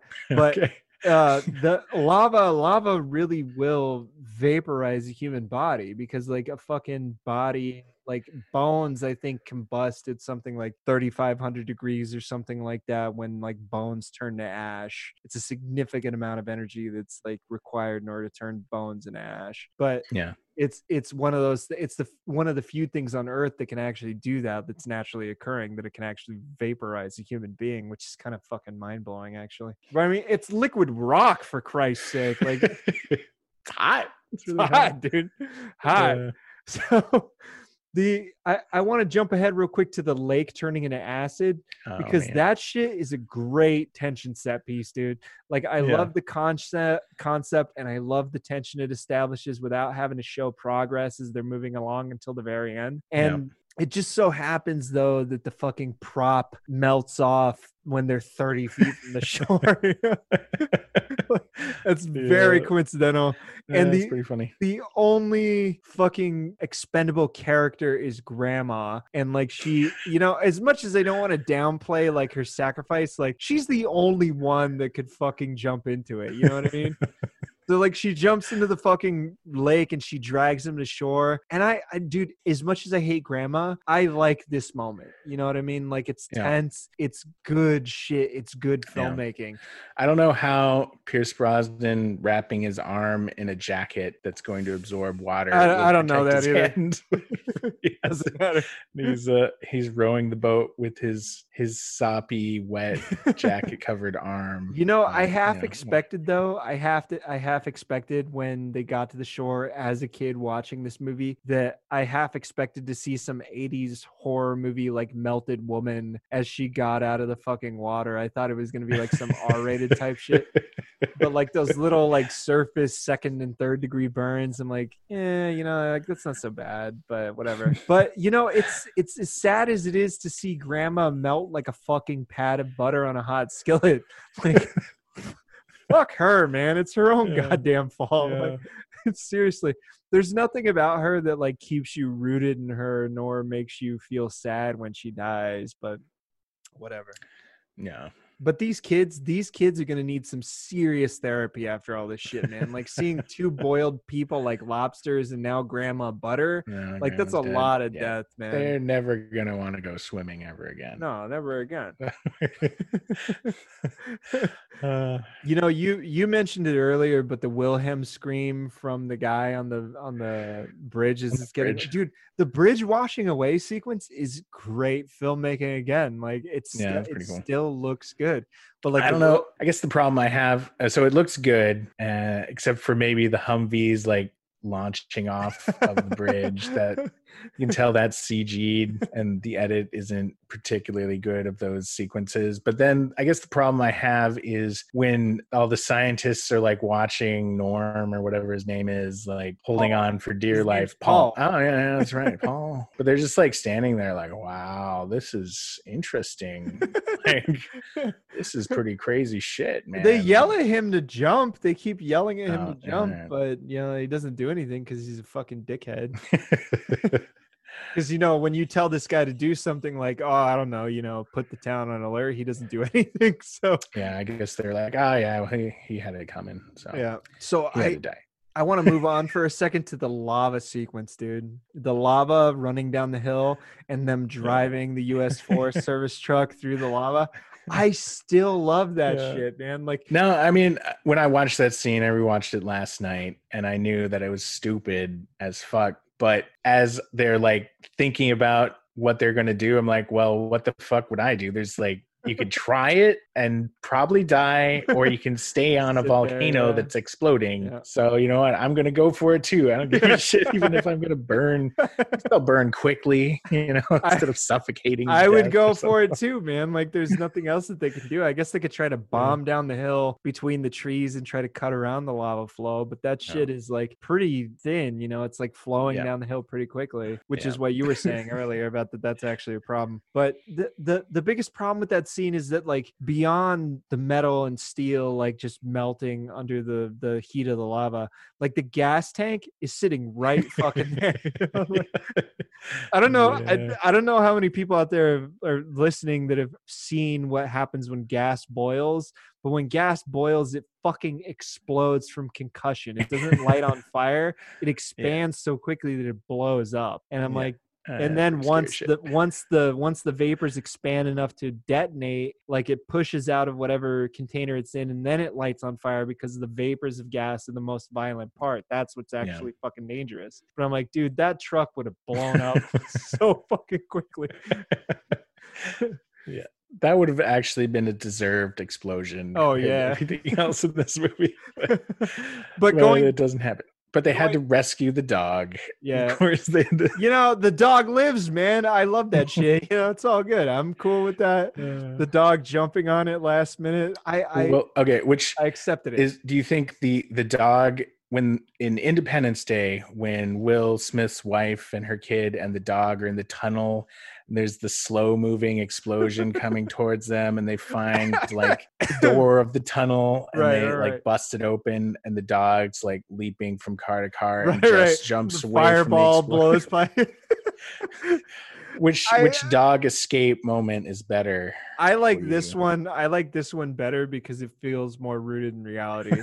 Like the fucking fireball blowing past the dog. It looks like shit. I'm sorry, but like Independence Day, like that visual effects plate looks like shit. You can see the dog jumping through a green screen, something or other. Yeah. But like this movie, it feels real, you know, because it's not so Hollywood number one and number two. Yeah. It's more like rooted in something that could feel like it's possible. Yeah. Yeah. But going back to John Frizzell for a second, the composer on this, fuck you, John Frizzell. All your scores suck. Cradle to the Grave, 13 Ghosts, Mafia, and especially Alien Resurrection. Fuck you, John, you piece of shit. But this all leads me to dumb fuck moment number 2. That's the likelihood of them driving fast enough to get free of a cloud and get jammed in the mine is really fucking unlikely. Like Mount St. Helens the explosion that came from Mount St. Helens traveled at 300 miles per hour. But like this truck with burnt tires that has been splattered with lava that somehow hasn't hardened the drive shaft, going 60, maybe 80 miles an hour, is somehow able to outrun the cloud. Like, no, fuck you. There's no way, dude. I think that's the best scene in the whole movie, with them outrunning that. It feels real, like all of the buildings and trees getting completely obliterated looks amazing. It does. Just the tension of like, holy shit, there's this giant cloud of death coming at us and we're gonna die. And of course, when I first saw it, I totally forgot that they set up the cave or the mine or whatever. Right. And then you see that doorway speeding toward them and you're like, oh shit, the cave. That's right. Get in there, man. Get in there. So they get into the cave, Paul, and like Graham leads them to his little like hangout spot. But this kid is like what, like 12 years old, something like that. But Graham says that he has chips, drinks, etc. But where's his porno stash? Like I feel like kids that age, you'd have some sort of porno stash just hanging out that he'd have to slide out of the way of his mom or whatever. Yeah, no, he probably very discreetly got took rid of a it. big fucking treasure chest of stuff. It's like, nothing, it's just rocks. I mean, it's really heavy, but it's in the way. Or I'm just gonna sit on this the whole time. There's really nothing interesting in this chest. But he's in there, he's hanging with the kids. He tells them about like, let's go fishing in Florida. Which, why would you go to Florida, for Christ's sake? Like, dude, this guy has been all over the world, and he says that let's take a boat out on the fucking coast of Florida and go deep sea. Get the fuck out of here! Like, whatever. I mean, Florida. I mean, don't forget, Linda has never even been to Portland, which is like 2 hours away. So, right. I mean, Florida is an exotic fucking country to them. I feel sorry for them when they get to Florida and they realize what Florida actually is. So Harry wanders through the cave, right? And he's going back in order to get Elf. And he breaks his non-dominant arm. Just in case he needs to, I don't know, use his dominant arm in order to do something in the truck. He breaks his non-dominant arm. But he gets in the fucking truck and the roof is caving in, right? With all those like fucking rocks. Well, by the way, that compound fracture makeup looks pretty good. It does. Honestly. It does. And the translucency of the bone on the end is pretty good.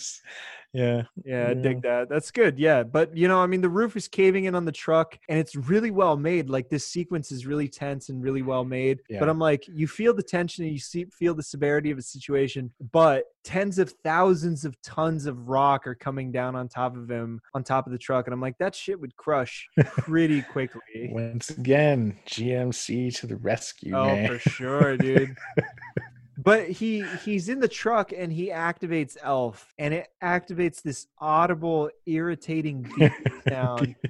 And I'm like, they cut to the scene later, and like he's asking, one of the researchers is asking Grant Heslov, how long has this light been blinking? And he says, I don't know, maybe a day or two. I'm like, okay, number one, like it's been blinking for a day or two, and like this nerd who knows what it is isn't like gonna say anything to anybody.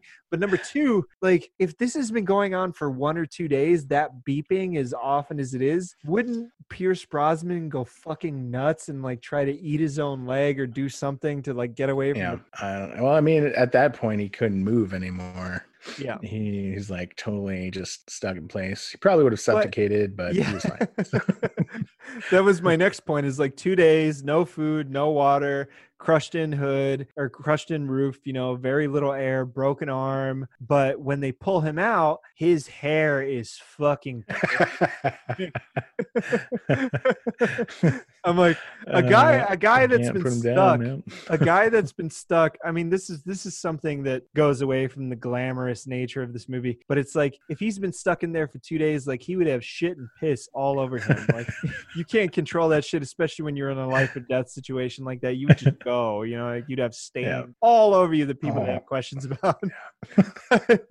But the whole goddamn research crew shows up in the next scene in order to save him. And I'm like, I don't know. I get the power of the redemption scene, but wouldn't search and rescue really not allow a pile of the peanut gallery in order to come along? Like, it seems like they would be extraneous at that point at the very least. Yeah, a little extra weight for the chopper. Yeah, for sure. Yeah, I do want to talk about this elf thing. Yeah. All right. So from a scientific perspective, you have radio waves, and basically the longer the wavelength or the lower the frequency, the more penetrating power the radio wave has. So ELF means extremely low frequency, I believe, in this case, right? And this kind of technology has mainly been used for submarine communications. The ocean is actually really hard to penetrate with radio waves. So I actually had a coworker who worked on submarines. He was in the Navy, and he is a electronics technician. He's talking about how the submarines would reel out this antenna that was like 2 or 3 miles long and drag it behind them. Yeah. That's how long the antenna needs to be for these extremely low frequency communication things. So I don't know how they put that 2 miles of antenna inside that box. Paul. It's NASA, bro. They figured it out. Right? I guess they did. I guess they could have coiled it up or something.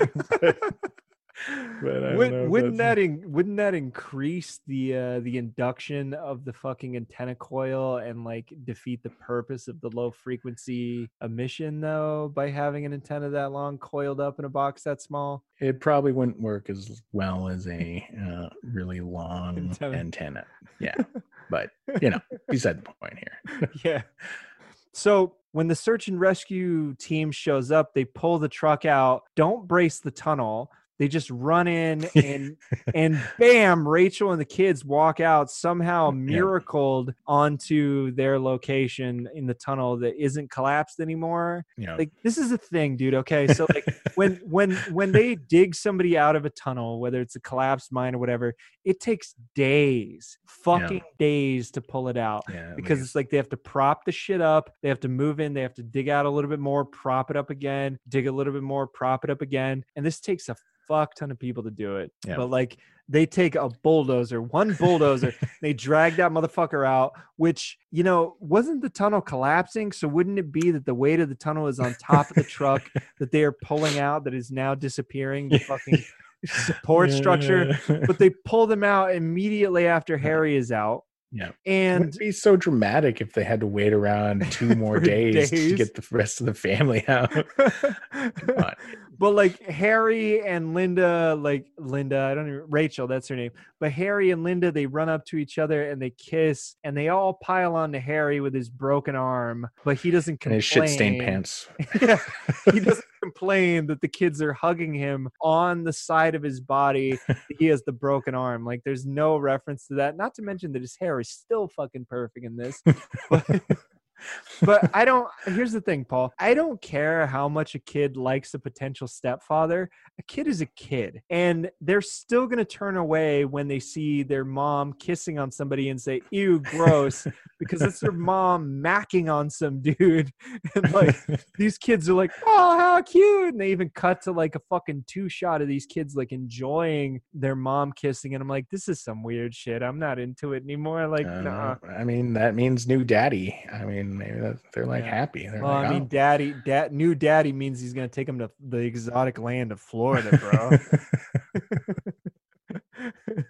But you know what's most surprising about this movie is that I don't remember this from the first time that I watched it, but it ends here. They get on the rescue chopper and they fucking fly off into the ashy sunset, and it's over. And I'm like, what the fuck? Like, I don't know if it was like my brain filling in the blanks from the past 23 years since I've seen this movie, but it's like I remember something happening after this. I don't remember what it was. But it seems so abrupt. But this is a cliche cliche that we should have brought up in the pitch is that in disaster movies, they have to always end 2.5 minutes from the resolution of the fucking problem that's happening in the movie. Like Armageddon does it, Volcano does it, Day After Tomorrow does it. Like every movie ends. Go back. I challenge every viewer out there, go back and watch a disaster movie and time from the time that they fucking solve the problem to the credits rolling. It is 2.5 fucking minutes.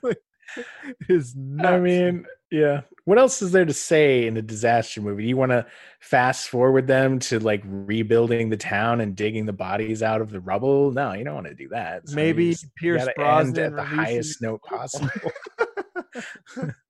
Maybe Pierce Brosnan releasing his blue balls, like a la Danny DeVito, and It's Always Sunny when he's having sex with a prostitute for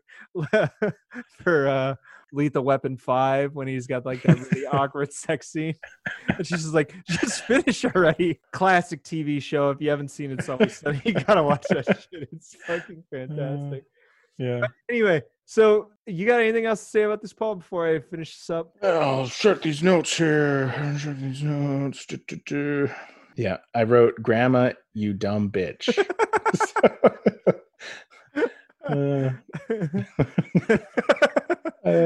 Good. All right. So anyway, listeners, that is 1997's Dante's Peak. Thank you so much for listening to that. I still stand by this movie, man. Like I dig this movie so fucking much. I don't know why everyone hates it so much. Except maybe the cliches and see the dialogue. Maybe to me, I have a hobby of geophysics, volcanology. I love earthquakes, all that shit. I've been actually, I have an obsession. It is an obsession because I've been to way too many volcanoes around the world. Like, I don't know why, but so the dialogue doesn't sound bad to me. It sounds real, right, like what scientists would say, but maybe to someone who isn't versed in those terms, it just sounds like a bunch of techno bullshit. It doesn't sound like techno bullshit to me, and I don't follow geology, so yeah. All right. Well, I think that was one of the main complaints that people have, that the dialogue sucks. I mean, this isn't the core where they just throw random technological speak out there. Mm-hmm. So real quick, I wanted to bring up my sandwich beef for this week. Oh yeah. So this is unrelated to Dante's Peak because they don't eat any sandwiches in this movie. But I want to talk about beef bacon, Paul. You know what beef bacon is? No, I've never heard of it. So halal delis in New York. A halal deli, if you don't know what it is, it's a Muslim friendly deli, meaning that they don't have pork products in their deli. So like oftentimes on the outside of the building, they will say a halal deli on the outside.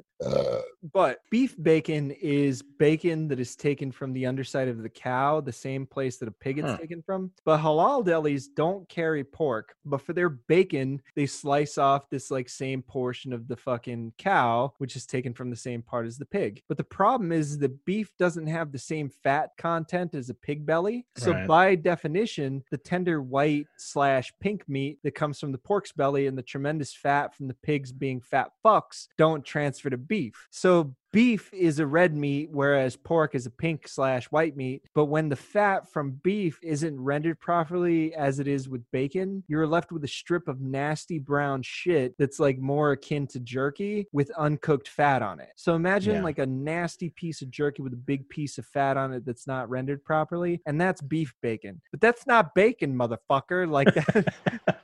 And the worst part of it is that a lot of halal delis in New York that are halal, some halal delis don't actually list their halal. So like you go in there and you order a bacon, egg, and cheese or whatever, and you get this thing with this fucked up meat that isn't bacon in it, and you're sitting there and you're chewing on it, and I mean, we used to joke about it every time we got bacon, egg, and cheese, me and my friends in New York, about that it's goat, egg, and cheese, right? Like it's a hard piece of goat. It's not actually bacon. It's not listed as beef bacon at the delis. It's just listed as bacon. And don't fucking lie to me like that, man. Like that's just you're taking my money and you're shitting down my throat. Like it's ridiculous. But that is my sandwich beef for this week, is that fucking delis in New York need to get their shit together. And if they're serving beef bacon, they need to say it's beef bacon, because it's not fucking pig bacon, man. And that's a big problem that I have. Yeah. You know, it's sad. So when I was watching this movie, it takes place in my home state of Washington and everything like that. And I was like, well, what's Gabe going to do for a sandwich beef? And like thinking about it, I don't think Seattle has a Original sandwich. sandwich? Yeah. It's kind of sad. I don't think they have one. What's the regional delicacy in Seattle or in salmon? I was gonna say gooey. I was gonna say gooey ducks, but I mean everything is salmon related here. But I don't think there's like a salmon sandwich. I wouldn't need a salmon sandwich. God damn. I guess you could get like a salmon burger, salmon patty, or something. But yeah, no, Seattle needs to get its shit together and get a good sandwich. I don't know. Maybe I'm wrong. Maybe if anyone lives in Seattle, you can like tell me where to go and get a decent sandwich. But I mean, just Googling it real quick, they said that you need to go to the Gooch, or you need to get the Gooch at Honey Hole Sandwiches off of 703 Pike Street in Seattle. The Gooch, huh? Yeah, but it says the Gooch, which is thin sliced tri-tip red onion, sharp cheddar, horseradish mayo, and a jus on the side. So it's like a French dip / Philly cheesesteak. All right, I think that could be good. I don't know if that's regional, but I mean that the sandwiches that are bringing up on this aren't really that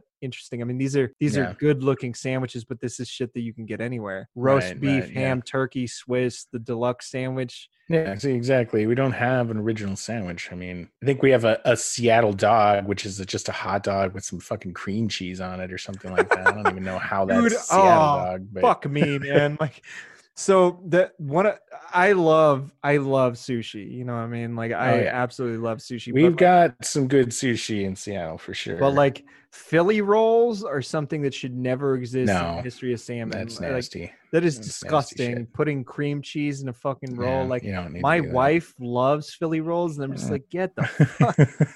Just the texture alone, it's like sticking something really nasty and creamy in your mouth. And I'm not into it, man. I just don't. I can't do it. I will say that Seattle does have its own kind of style of pizza. Okay. Which is, it's like this really thin, doughy, chewy crust. And then you put all this weird shit on top, right? Like what's weird? Kale or, I don't know, kale. Oh, what salmon. the fuck? I mean, you can put whatever you want, but it's ruined pizza, you dumb motherfucker.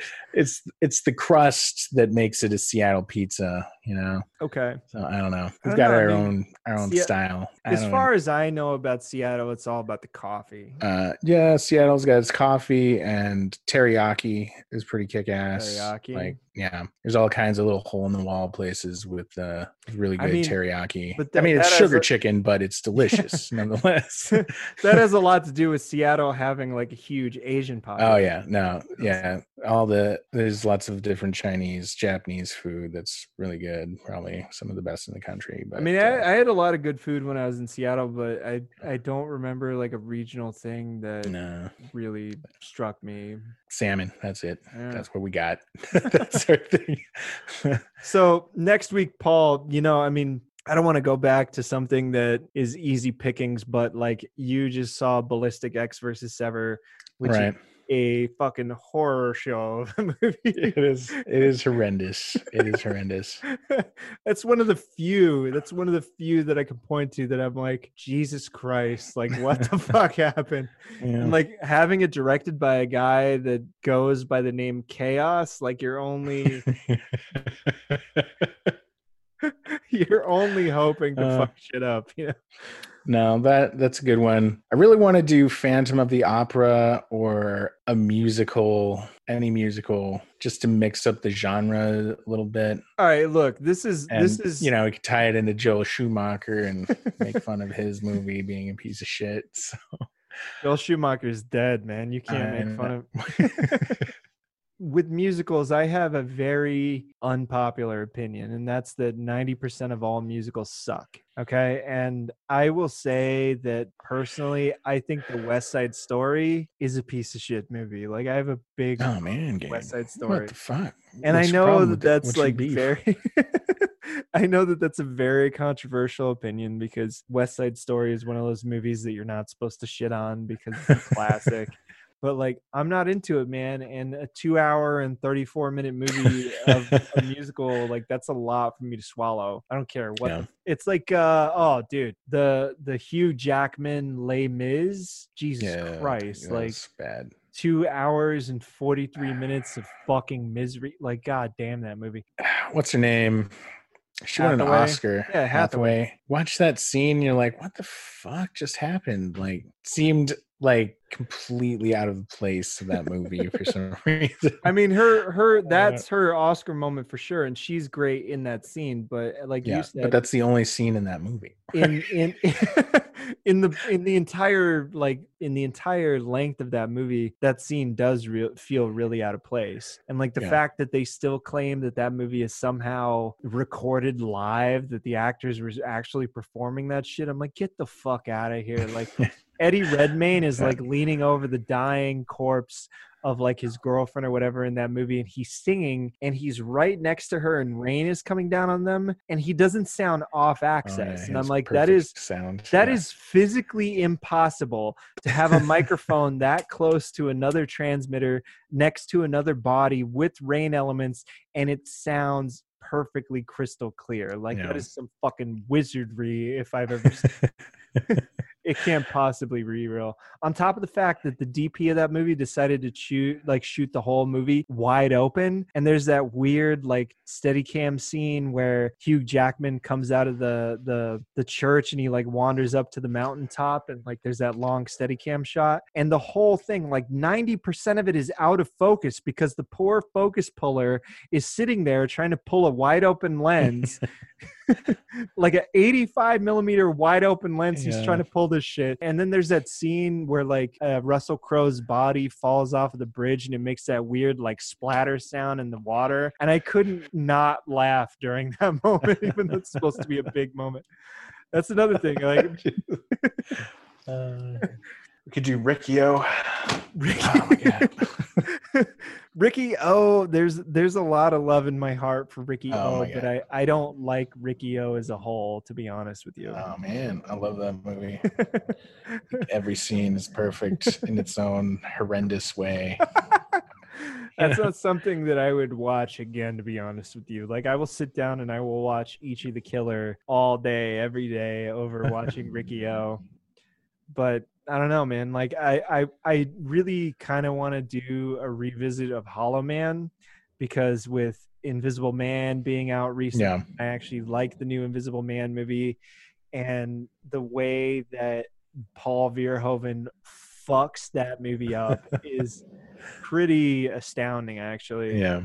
But like between Hollow Man and Showgirls, and I'm gonna even throw Starship Troopers in there, even though you love that movie. Like Paul Verhoeven has fucked some shit up over his career. For sure. Like RoboCop and Total Recall, I think, are unimpeachable in a lot of ways, because they're just like these classic actionier movies from the early 80s or 90s, and it's okay. But like Showgirls, that killed the career of so many people. Yeah. I mean, we need to find like a really, really bad drama beyond movies like The Room or something like that. Yeah, Geely. Oh God! Like that movie. Is that a comedy? I've never seen it. It's supposed to be a comedy, but it's played in such a. I mean, it's the same director that did Scent of a Woman, so it's played in a lot of that same sort of way. Yeah. But Al Pacino is fucking terrible in that movie, and that movie had a lot of shit movies too. that movie almost ended that movie almost ended Ben Affleck's career. Yeah, That was hard for him to come back from that, and I'm actually surprised that he did, because oh Jesus.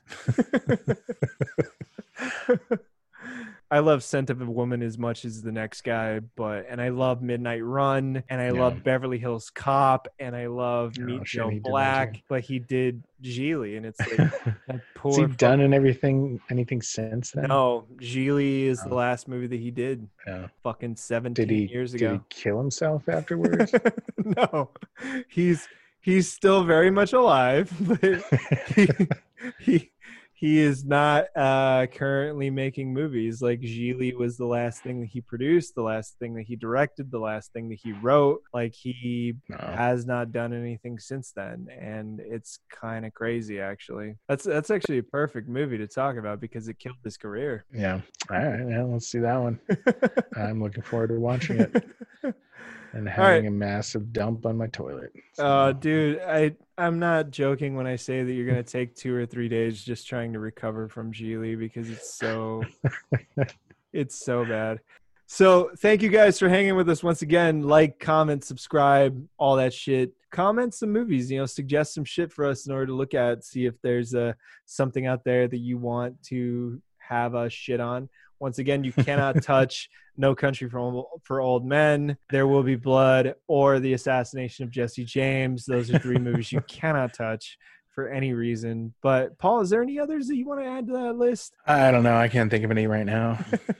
I mean, Schindler's List, obviously, that goes without saying. Like you can't tell me to shit on Schindler's List. It's pretty hard to do that. So all that being said, thank you guys for hanging out. And until next week, I am Gabriel Chavez. And I am Paul Schendel. Good night, guys. Thank you.